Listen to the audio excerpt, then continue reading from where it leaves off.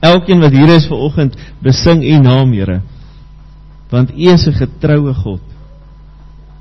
U is die Here wat vir ons elkeen sê, kom na my toe, almal wat uitgeput en oorlaai is, en ek sal julle rus gee. My juk is sag en my las is lig. Gemeente, ek groet julle in die naam van God, die Vader, van Jesus Christus die Seun en van die Heilige Gees. Here, ons almagtige God, U is heilig, heilig, heilig. U naam is groot en U krag is oneindig. Maak die oë van ons harte oop, Here, en help ons om U woord te hoor. Ons kom rondom U woord by mekaar vandag en ons dank en ons loof U daarvoor. Maar Here, maak ons harte oop en ons oë oop. Spreek tot ons, Here, want U diensknegt en U diensmaagd luister. Amen. Vriende in Jesus Christus ons Here. Ons is besig met ons reeksie Padlangs, soos almal weet, en die kort definisie daarvan is om nie doekies om te draai, mekaar reguit te praat en die waarheid te praat, ongeag enige ander faktore.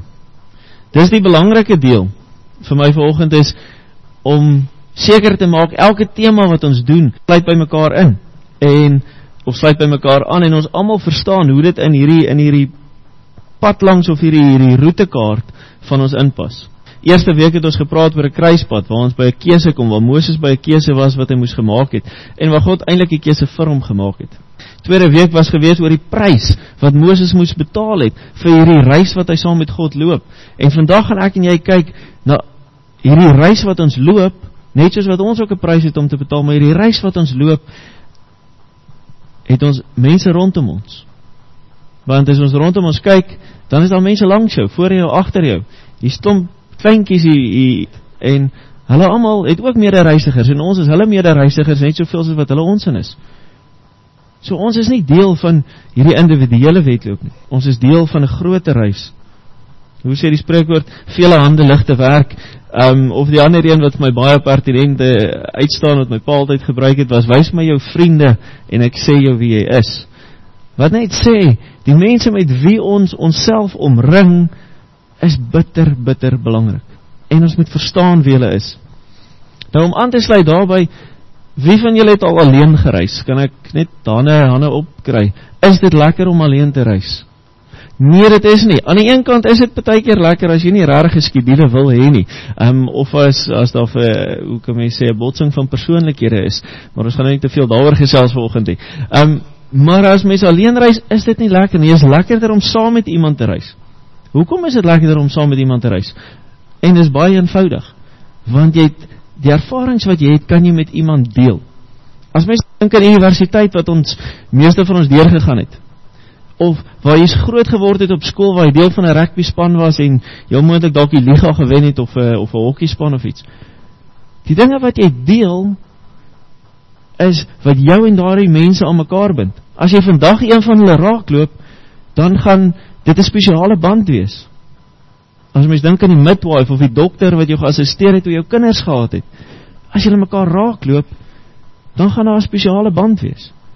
Want jy deel daardie ervaring met daardie persoon.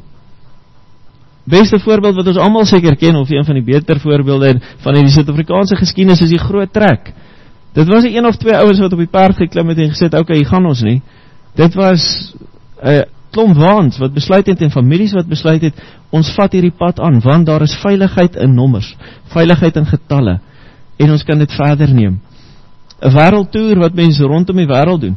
As jy dit op jou eie moet doen, hoe hartseer sal dit nie wees nie. Jy neem die foto's, maar op die ou einde gaan mense regtig weet hoe dit was om in die onderkant van die Victoria Valle te staan en nie te kan praat met iemand langs jou nie. Nee, jy gaan dit weet. En as iemand saam met jou daar is, kan jy dit met hulle deel. Olimpiese atlete, soos maar net dink aan die fietsryers. Almal van net individueel deelgeneem, maar elke gesprek wat daar gevoer was met hierdie Winter Olympics en met die gewone Olympics, was dat dit het bygedra tot die span se prestasie. So die span se prestasie bly belangrik, al is dit 'n individuele sport. Die beste voorbeeld, en dis hoekom ek net nou herfraseer het, is seker Jesus Christus. Selfs Jesus het hom omring met 12 disippels.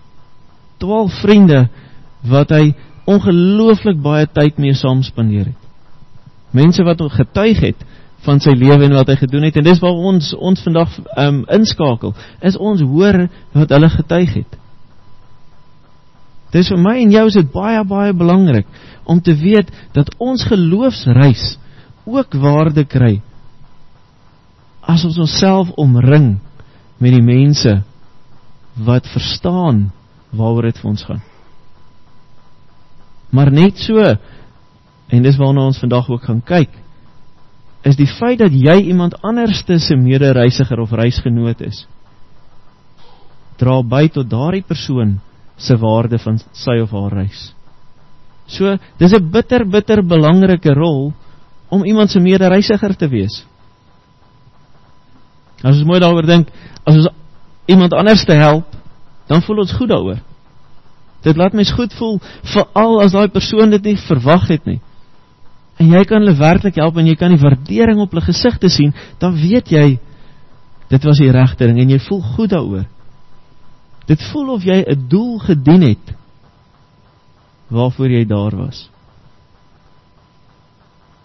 Dit is 'n groot deel van die doel van ons lewens, lê daarin, om waarde te gee aan mense se lewens.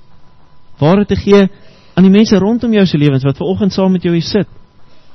Mense wat dalk miskien nie is, die mense waar jy werk. Want hulle is jou mede-reisigers. Nou ons teksgedeelte wat ons vandag deur gaan is in Eksodus 17 en Eksodus 18. Eksodus 17 vers 8 tot 16 en dan Eksodus 18 vers 13 tot 24. Nou ons almal is besig om die boek te lees van Eksodus, so ek neem aan julle het al hierdie gedeelte gelees. Die eerste keer wat Joshua wat die verspieder was, wat in Kanaan ingegaan het, genoem word, is in hierdie gedeelte. Dit is 'n baie interessante gedeelte. Ek hou vir ons voor in Eksodus 17. Toe die Amalekiete by Refidim teen Israel kom veg het Moses vir Joshua gesê, kies vir ons manskappe en gaan veg môre teen die Amalekiete. Dan sal ek die top van die heuwel gaan staan met die kierie wat God my gegee het in my hand. Nou die eerste ding wat uitstaan, is hy sê spesifiek vir Joshua, hoorie maar, gaan kies vir my manskappe, of gaan kies vir ons manskappe. Dit beteken dat almal wat daar was, ek wil nie sê nie goed genoeg was nie, maar nie reg was om oorlog te voer nie. En die feit dat Moses aan die bokant van die berg gaan staan, met die kierie wat God hom gegee het, impliseer vir ons eintlik, dat dit 'n oorlog is wat hulle gaan voer in God se naam. So 'n tipe van 'n heilige oorlog. Dis 'n debat wat mens kan voer in terme van heilige oorloë, maar ons verstaan waar dit vandaan kom. Nou die Amalekiete was net soos die Israeliete 'n nomadiese volk gewees. So die geveg wat hulle hier gehad het, was heel moontlik oor weiveld of water, of een van die dinge wat baie skaars in die woestyn was. So dit sou nie 'n geveg gewees het om te sê, hoorie, dis my beurt eers soos om in die ry in te druk nie. Dit was 'n geveg gewees om daardie vir jou mense te hê. As ons dink in hoofstuk 5, dink ek het hulle vir ons gesê dat daar honderde duisende Israeliete uit Egipte uit is. En hulle almal het beeste en skape en hoenders en sovoorts gehad. Dus hierdie oorlog is 'n oorlog vir lewe of dood. En daarom word spesifieke manskappe gekies. En Joshua, soos ons verder lees, kom ons agter, is 'n tipe van 'n vakleerling vir Moses. So amper 'n apprentice, om die Engelse woord te gebruik.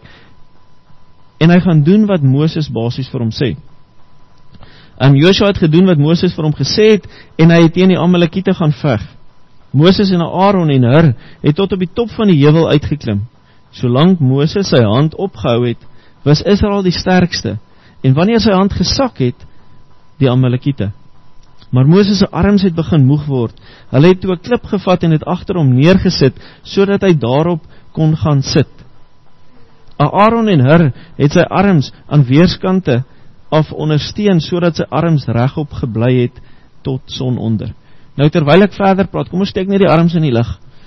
Asseblief al twee arms, of net een arm as jy die Bybel vashou en een, dan is dit goed. Tekstdeeltjie daar is baie interessant. Aaron weer eens en Moses is gefokus daarop om God se wil uit te voer.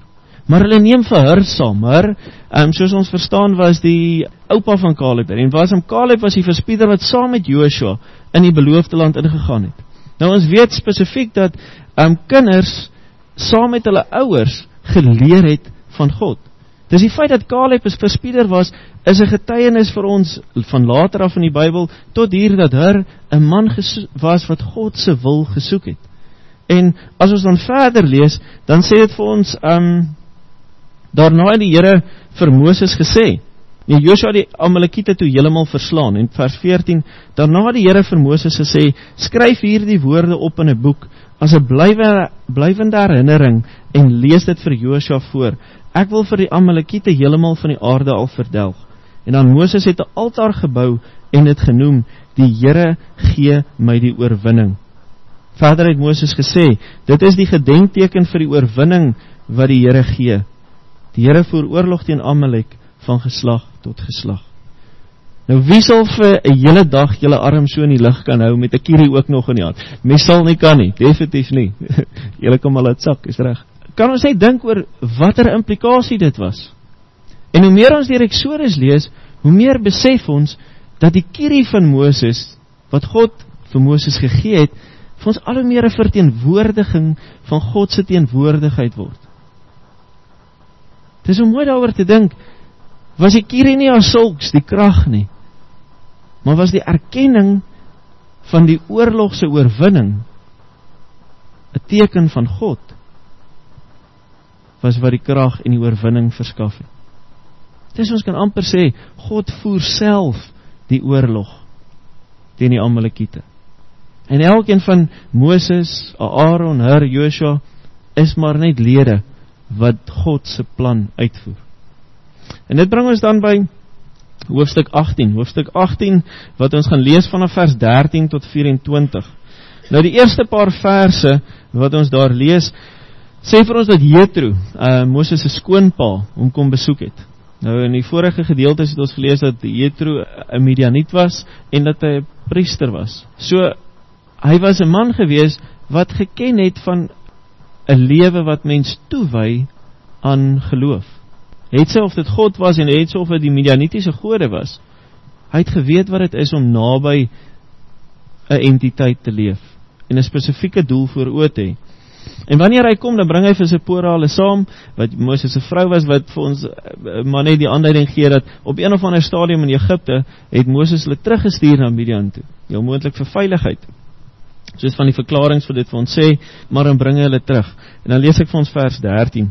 Toe Moses die volgende dag gaan sit, en dan kuier hy in sy skoonpa, en hy vertel vir sy skoonpa wat God gedoen het, en hoe wonderlik God was, en die wonderwerke wat God gedoen het, om hulle uit Egipte uit te lei. En dan die volgende dag, dan gaan doen hy sy normale take, en dis waar ons nou is. Toe Moses die volgende dag gaan sit om hofsaake te verhoor, het daar van die oggend af tot die aand toe mense vir hom gestaan en wag. Maar toe sy skoonpa sien wat Moses alles vir die volk doen, het hy gesê, en baie interessant, want Moses doen alles vir die volk, omdat hy glo God verwag het. En dan sê Jethro vir hom, waarom doen jy die volk dit aan? Waarom tree net jy op as regter? En al die mense moet van môre tot die aand vir jou staan en wag. Dink julle nie dis vreemd nie? Moses doen goed, en dan kritiseer Jethro eintlik. Moses het sy skoonpa geantwoord, die volk kom na my toe om na die wil van God te vra. As hulle in sake betrokke raak, kom hulle na my toe. Ek lewer dan uitspraak oor die geskille tussen hulle, en maak terselfdertyd God se voorskrifte en wette aan hulle bekend. Dis Moses is God se verteenwoordiger by die volk, in Moses se oë. Baie interessant dat Jethro dan verder sê. Maar Moses se skoonpa sê vir hom, jy maak nie reg nie. Jy en al hierdie mense by jou sal totaal uitgeput raak. Die werk is te veel vir jou. Jy kan dit nie alleen behartig nie. Luister na my raad en mag God jou bystaan. Bedoelende, mag God vir jou help om te besluit of dit die regte ding is om te doen. Jy moet die volk se verteenwoordiger by God wees en alle sake voor God bring. Druk die volk die voorskrifte en wette op die hart, leer hulle die pad wat hulle moet loop en wat hulle moet doen. Verder moet jy onder die volk bekwame manne uitsoek, dienaars van die Here, mense wat die waarheid liefhet en nie hulle eie voordeel soek nie. Dan moet jy hulle oor die volk aanstel as leiers, oor 1000, oor 100, oor 50 en oor 10. Hulle moet derentyd vir die volk hofsittings hou. Die belangrike sake moet na jou verwys word, en die geringes moet hulle oplos. Dit sal vir jou makliker wees, as hulle die verantwoordelikheid saam met jou dra. As God jou beveel om dit so te doen, as dit God se wil is, sal jy met die werk kan aanhou, en al hierdie mense sal tevrede kan huis toe gaan. Moses het na sy skoonpa geluister, en gedoen wat hy gesê het. Tot sover uit die woord van ons Here. Ons God sê vir ons, dat ons nie net van brood alleen leef, maar van elke woord wat ons lees, in sy naam. Vriende, wat sê ons teksgedeeltes vir ons? Wat staan vir julle uit? Hoofstuk 17 het ons al 'n bietjie aangeraak. Die Israel woestyn. Die wonderlike is, neem hulle woestyn toe, nie om het te straf nie, maar om hulle te bevry. Wie van ons sou bevry gevoel het, as God ons woestyn? Bevryding beteken vir ons, alles gaan goed, en alles is reg. Daar is nie hindernisse in my pad nie, en daar is nie enige dinge wat my gaan pootjie nie. Maar ons teksgedeelte sê baie duidelik vir ons, God het hulle woestyn toegevat om hulle te bevry. Manna en kwartels was nie maklik bekombaar nie. Water was nie maklik bekombaar nie. En dan is daar nog ook ander nomadiese volke gewees wat hulle aangeval het. Oorlog teen die Amalekiete. Ons lees van Joshua wat die ding was wat die generaalbasis van hierdie oorlog was namens die Israeliete. Moses wat met sy kierie op die berg gaan staan het, dit in die lug gehou het. Aaron en Hur wat hom ondersteun het en hom gehelp het om sy arms in die lug te hou, want dit het oorwinning verseker. Die oorwinning wat die Israeliete hier behaal, was onmoontlik om alleen uit te voer. Hierdie oorwinning is net moontlik gemaak deur 'n kombinasie van efforts. 'n Kombinasie van mense se doen en late en se ondersteuning om hierdie oorwinning te behaal. En ons sê, die kierie is 'n teken van God se teenwoordigheid. God se mag, wat self hierdie oorwinning vir hulle gee. En dan die baie interessant, en ek wil dit ons op die hart lê, dan sê God vir Moses, jy moet hierdie woorde opskryf.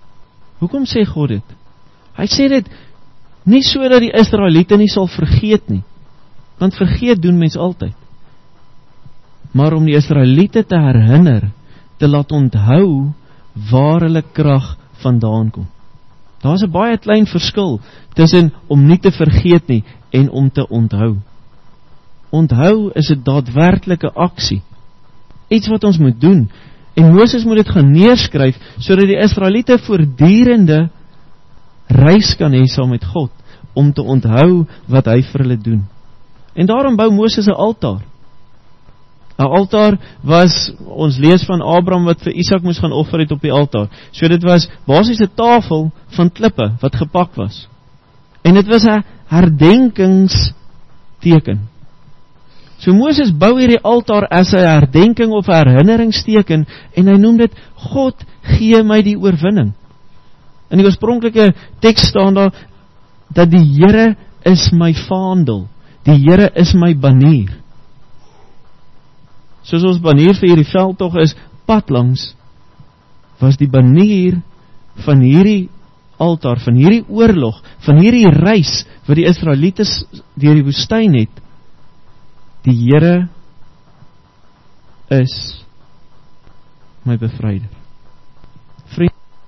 En dan kom hoofstuk 18, en hoofstuk 18 sê vir ons, dat Moses alles doen wat God van hom vra. Hy leef hierdie vaandel wat hy geplaas het, uit tot die beste van sy vermoë. Hy sien homself as God se verteenwoordiger by die mense, en die mense het dit so gesien, daarom kom hulle na hom toe. En dan sê Jethro die baie interessante stukkie wat hy sê, jy maak nie reg nie. Maak Moses dan nie reg om dit wat God wil uit te voer nie. Hy doen alles. Hy neem alles op homself. Maar terselfdertyd vertrou hy nie ander nie. Terselfdertyd gee hy nie die verantwoordelikheid wat God eintlik aan die hele Israel gegee het met hierdie bevryding aan ander mense uit nie. En sê hy nie vir hulle, neem die staf op en stap saam die pad nie, neem leiding nie, nee. Hy doen alles self en Jethro waarsku dat hy homself sal uitput. Dat mense ongelukkig sal raak, want dat die take wat verrig moet word, nie altyd verrig sal word nie. En daarom stel Moses dan voor, Moses moet verteenwoordigers in die volk kry, hy moet leiers kry. Maar wat impliseer dit? Dit impliseer dat hy eienaarskap moet gee aan sekere mense. Dit sê vir ons dat Moses mense gaan moet oplei, dat hy vir mense gaan moet vertel wat om te doen, dat daardie mense 'n persoonlike verhouding met God gaan moet hê.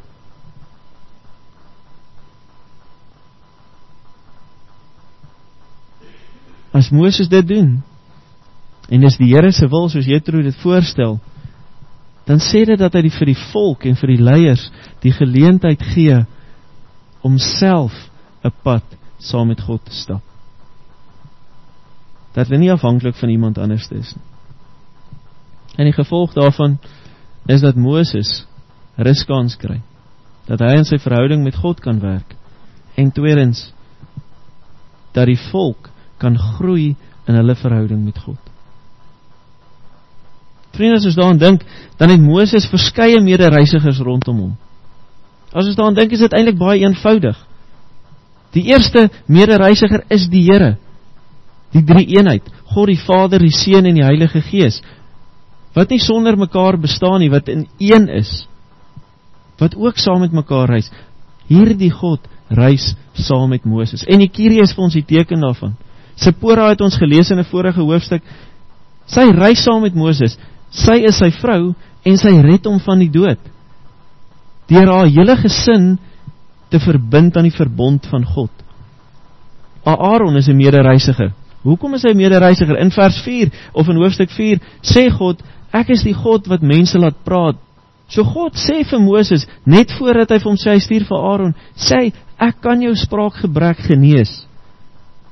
Maar die oplossing wat God vir hom het, is nie om hom te genees nie, maar is om vir hom iemand te stuur, wat 'n verskil in sy lewe kom maak.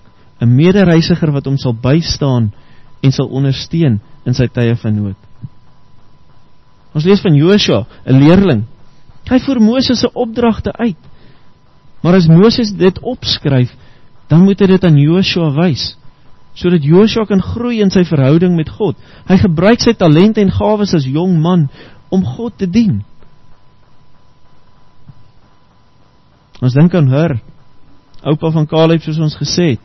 Hy ondersteun Moses, nie deur noodwendig leiding te neem nie deur oorlog te gaan voer nie, maar net deur sy arms in die lig te hou, want dit is wat God geverg het. Jethro is nie eers deel van die verbond nie, maar hy erken God, en wanneer hy God erken, dan gebruik hy Jethro se ervaring om Moses te lei, om die volk beter te ondersteun, om meer effektief te wees in die take wat hulle doen in God se naam.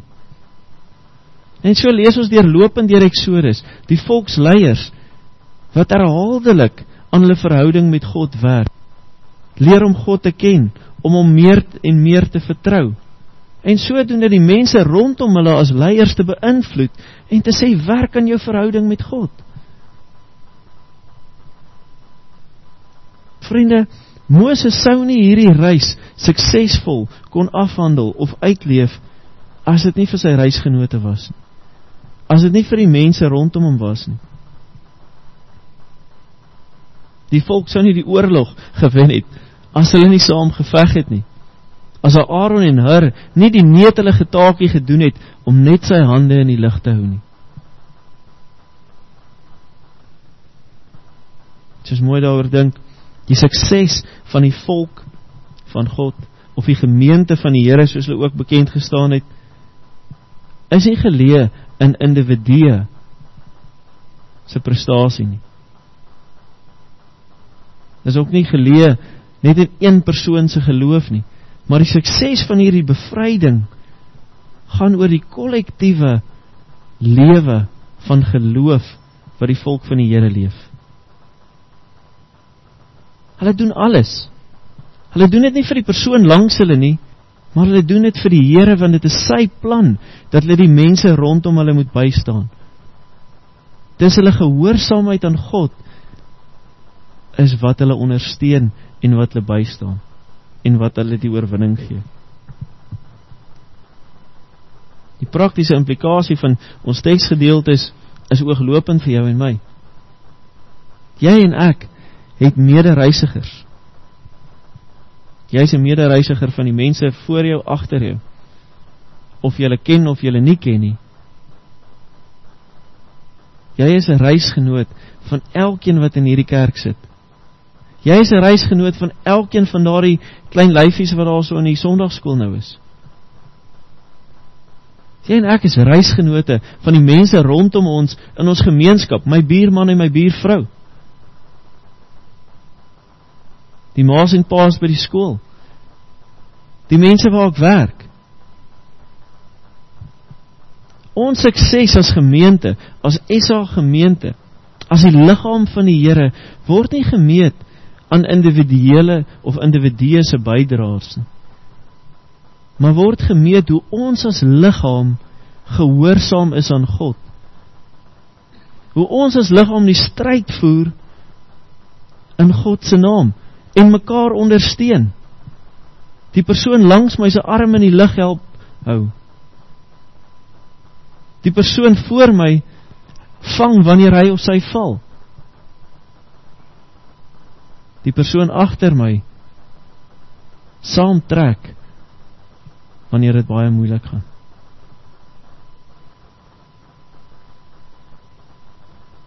Vriende, as ons so daarna kyk, dan dien jy en ek die Here, die reisgenote van mekaar te wees, deur mekaar se mede-reisigers te wees, deur mekaar te bedien, deur alles wat ons hier in hierdie gemeente doen,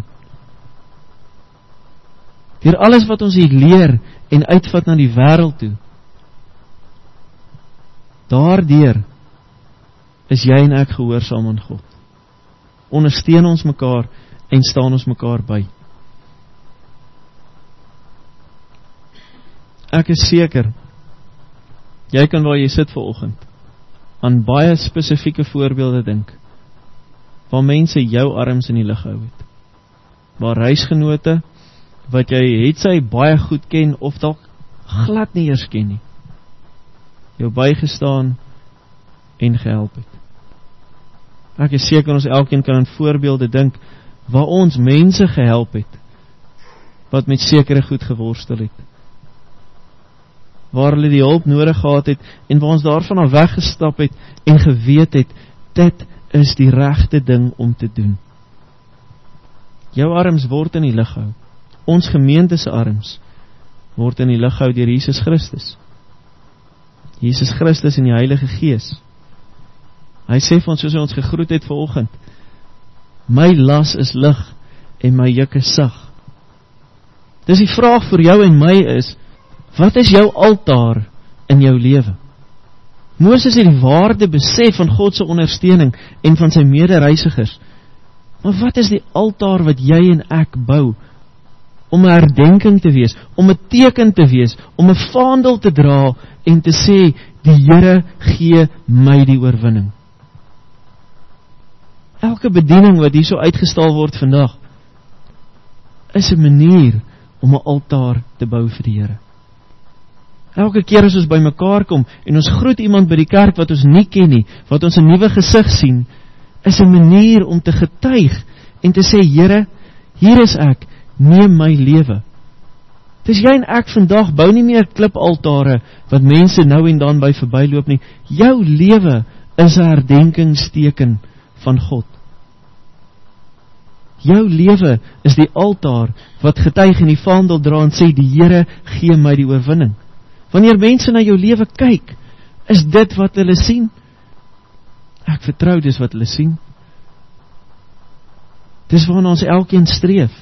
Soos Moses, gaan ons baie keer verkeerde maniere hê, maar deur mekaar te ondersteun en by te staan,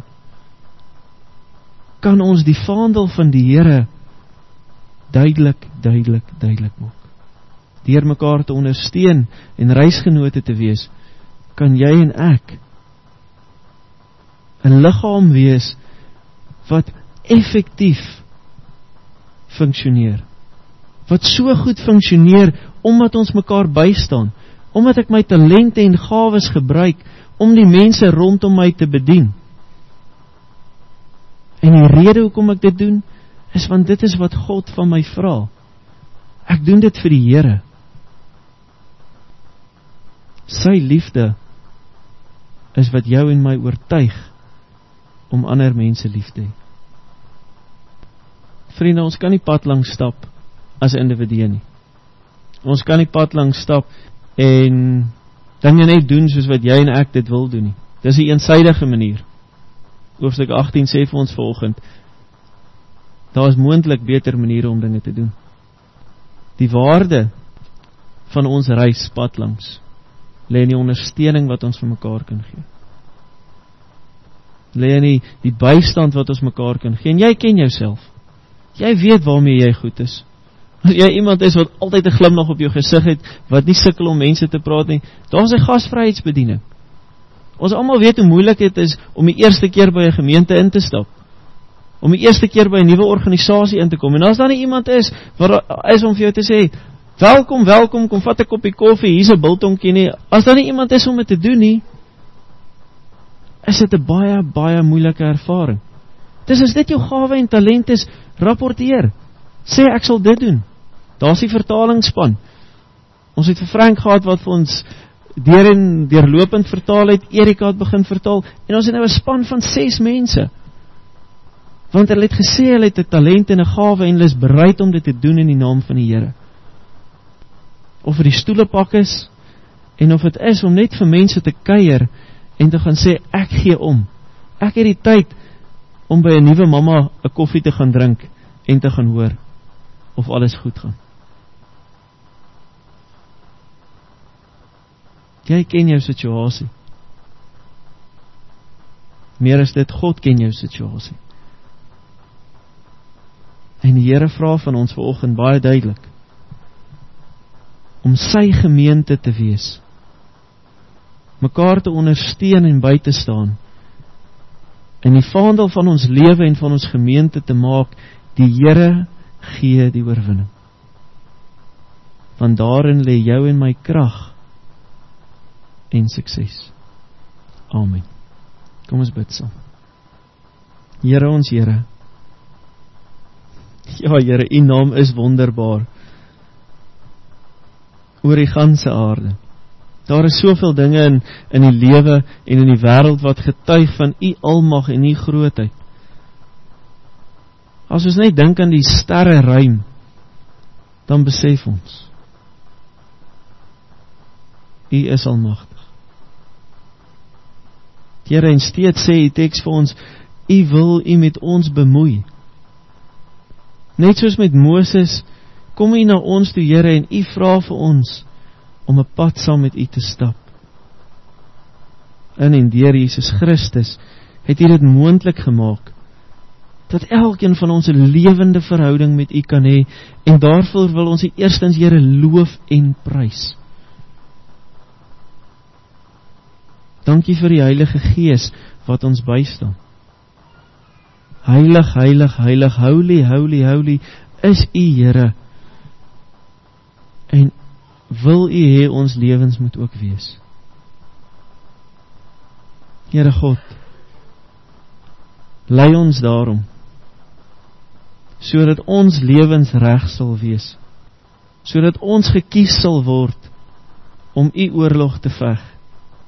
Here, het so of dit is om op die veld te wees, en het so of dit is om mekaar se arms op te hou en mekaar by te staan en te ondersteun, om probleme uit te sorteer, om mense te groet en U liefde te laat straal. U ken ons, Here, en ons vra, wil U ons lei, wil U ons sterk en wil U ons krag gee om te weet waar U ons wil gebruik, want U wil ons gebruik, ons weet dit. Here God, neem U ons elkeen vanoggend ons harte en ons gedagtes, en wil U ons rig en lei op U pad. Soos die gesang het vir ons sê, neem my lewe, laat dit Heer U gewy wees meer en meer, sodat ons U naam sal groot maak in alles wat ons doen, dat ons as SA gemeente Louwton die lig in die wêreld sal wees, waar ons ook hier by mekaar, maar ook by die werk, by die skool, daar waar ek by iemand verbystap, wat U met my hart praat en vir my sê, hy het my liefde nodig. Here God, dankie, dat ons op U kan vertrou, en kan weet dat U ons gebede verhoor. In hierdie gemeente ken U elkeen se situasies, waar daar siekte is, waar daar hartseer is, Here, waar daar opgewondenheid en vreugde is. Ons bring dit alles na U toe, Here, en ons vra, sterk ons, sodat ons altyd gehoorsaam sal wees aan U wil, altyd U wil sal soek in alles wat ons doen. Here, ons bid vir ons mede-reisigers, nie net in die gemeente nie, maar in SA gemeente as geheel. Ons bid vir mede-reisigers in alle kerke, Here, dat ons saam sal werk om U koninkryk te vestig en te bou, want U liefde is genoeg. U liefde is inklusief en sluit almal in, en daarvoor loof ons U. Here, waar ons uit mekaar uit gaan vandag, waar ons fees kan vier oor die verjaarsdag van die gemeente, wat 20 jaar al in Engeland is. Daarvoor wil ons U dank, vir die voorreg om hier te kan wees. Ons wonder soms hoekom ons hier is, Here, maar dankie dat ons kan weet, U neem ons na Kanaan, U neem ons deur die woestyn, waar ons ook al is en gaan, daar is U met ons. En Here, help dat die volgende 20 jaar ook 'n testament sal wees van ons gehoorsaamheid aan U. En na die vaandel, die altaar, die banier van ons gemeente, van ons lewens, sal getuig en sal juig, die Here gee die oorwinning. Ons bid dit in Jesus ons Here en ons Verlosser se naam alleen. Amen.